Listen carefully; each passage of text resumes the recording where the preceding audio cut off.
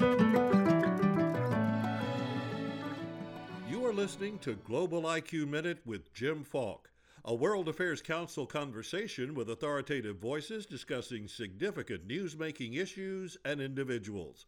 Sponsored by Greenberg Traurig, LLP. It's a real pleasure to welcome back to the World Affairs Council Dr. David Priess, who, following a distinguished career with the CIA and Department of State, has become a much sought-after expert on intelligence with special focus on how our presidents use the tools at their disposal, such as the President's Daily Brief. He is the author of The President's Book of Secrets, now available in paperback, a book I read when it first came out. Really enjoyed it. And as you pointed out in your book, David, each president has had a preference about how material was presented. President Obama, for instance, preferred an iPad. W preferred face-to-face meetings. So what do we know about Donald Trump's preference? Yeah, thanks, Jim, first of all, for having me back. It's a pleasure. We don't know as much as we'd like to, but that's probably a good thing because these are very sensitive, secret briefings, and we don't need to know every detail. But we did have, within the last couple of months, unusual circumstance where the Director of National Intelligence, Dan Coats, and the Director of the Central Intelligence Agency, Mike Pompeo, went on the record with the Washington Post and talked a lot about what was going on in those briefings. They described the briefings as extremely active, with a very engaged president who likes to interact with the briefer and with the others in the room, which include often both of them, as well as other senior government officials who pop in and out depending on the topic, and senior aides at the White House. They described it as not a text-based discussion, as much as a discussion based on the words being exchanged orally, and graphics. One interesting thing they noted was that this president loves the pictures, the videos, the charts, the maps, what Mike Pompeo called killer graphics. I don't know if he had a double meaning there, but it seems as if there's an active, engaged president on intelligence, which is something that a lot of observers did not expect after what they saw in the campaign. Because soon after the election, when the president-elect can have the full briefings, right, he deferred. Yeah, briefly he deferred, and then he started a pattern where it appears that weekly, sometimes more often, he was getting those briefings. So there was some confusion at first. Would he start taking the briefings right away? Some presidents-elect have done that. The very day that they get elected, they say, the next day I want my CIA briefer here. Trump, my understanding was, may have taken a little bit longer to work it into his schedule, but he ended up doing it. And in that roughly 75 days between Election Day and Inauguration Day, he became a steady customer of the intelligence, and maybe that just got something into his head that this could be useful for me someday. So I don't know if I'm spreading fake news or not, but I read this morning that National Security Advisor McMaster was outlining options for Afghanistan, and one of these happened to be women in miniskirts in the 1970s. Any truth to that? I have seen the same report you did, and I did not look at the sourcing for it.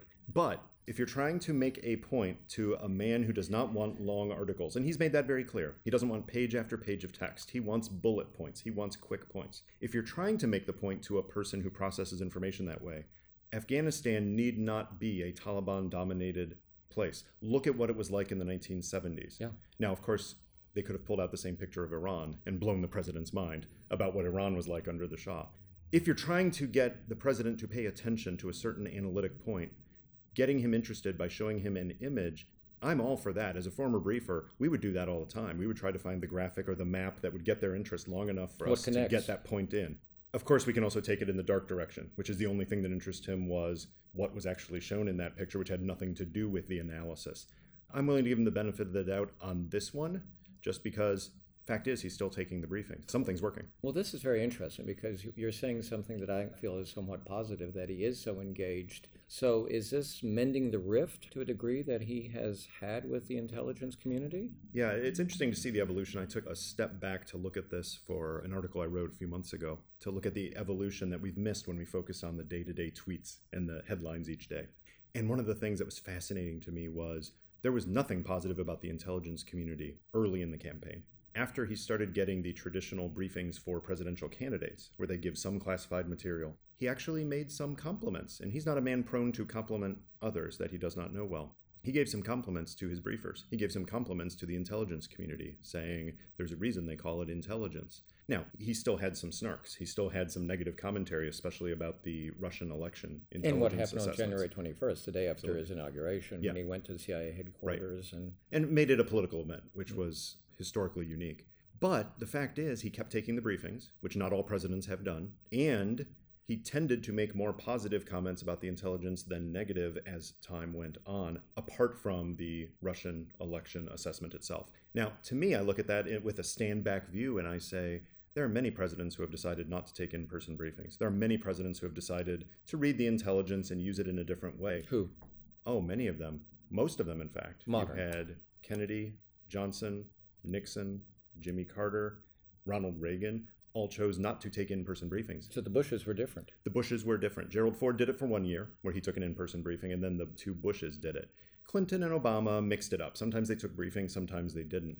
But for Trump, who was more like Richard Nixon, probably than any other president in terms of his views of intelligence, for him to reject the Nixon model of ignoring the CIA briefings and never having a briefing of the president's daily brief in person, to instead go the other way and have frequent meetings on the PDB, that's something a lot of people didn't expect, and shows there's something there that's working for him. You know, when you look at this White House, it really appears to be a colander with all of the leaks. And yet, we both know that sometimes leaks are strategic and sometimes mendacious. Mm-hmm. How do you evaluate what's happening now with this White House? Yeah, the two types of leaks are important to differentiate. If it's a leak about classified information, no kidding, top secret information that causes grievous damage to national security, that's just wrong. And the people who leak that information trying to support their cause, whatever it is, they're only hurting their cause. The kind of leaks that the people like Scaramucci were railing about were not those leaks. It was somebody sending out word about whom the president was having dinner with.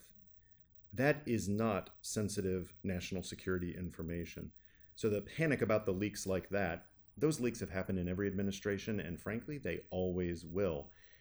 To conflate those with leaks of national security information, I thought was unhelpful by some observers. Those we should not have. You should not have leaked information that puts our troops at risk, puts our diplomacy at risk, puts our intelligence collection at risk.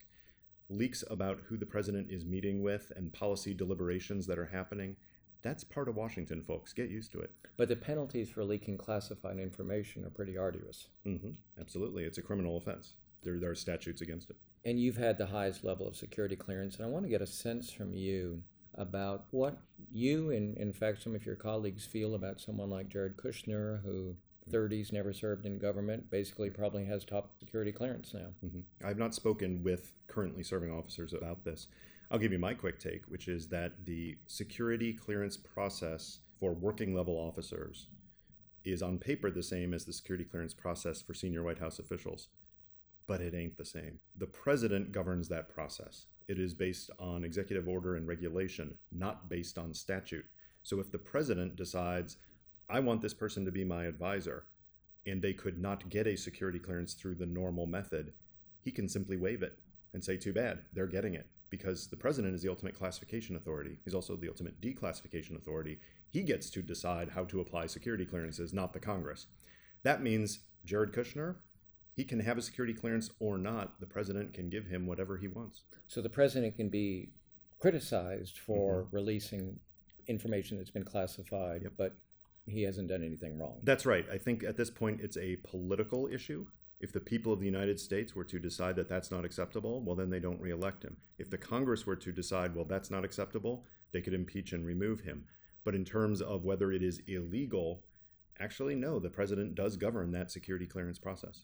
I want to thank you for being with us again. Again, David Priess, the author of The President's Book of Secrets, now available in paperback. And as I mentioned, I've read it, really enjoyed it, very topical. And you're often a commentator on television, too. Are you usually on one station, channel? Or? I've spent time on all three networks, the big ones, Fox, CNN, MSNBC. The latter two I've been on more often. Well, always insightful.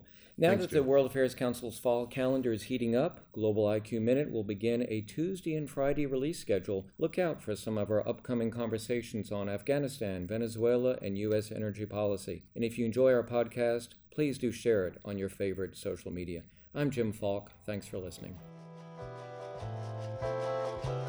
Thank you for listening to Global IQ Minute with Jim Falk, a production of the World Affairs Council of Dallas-Fort Worth. Subscribe and rate Global IQ Minute on iTunes, Stitcher, or your favorite app. For information about a World Affairs Council in your community, visit worldaffairscouncils.org. Global IQ Minute is sponsored by Greenberg Traurig LLP, a global firm with 2,000 attorneys in 38 offices across the globe. Visit the firm at gtlaw.com.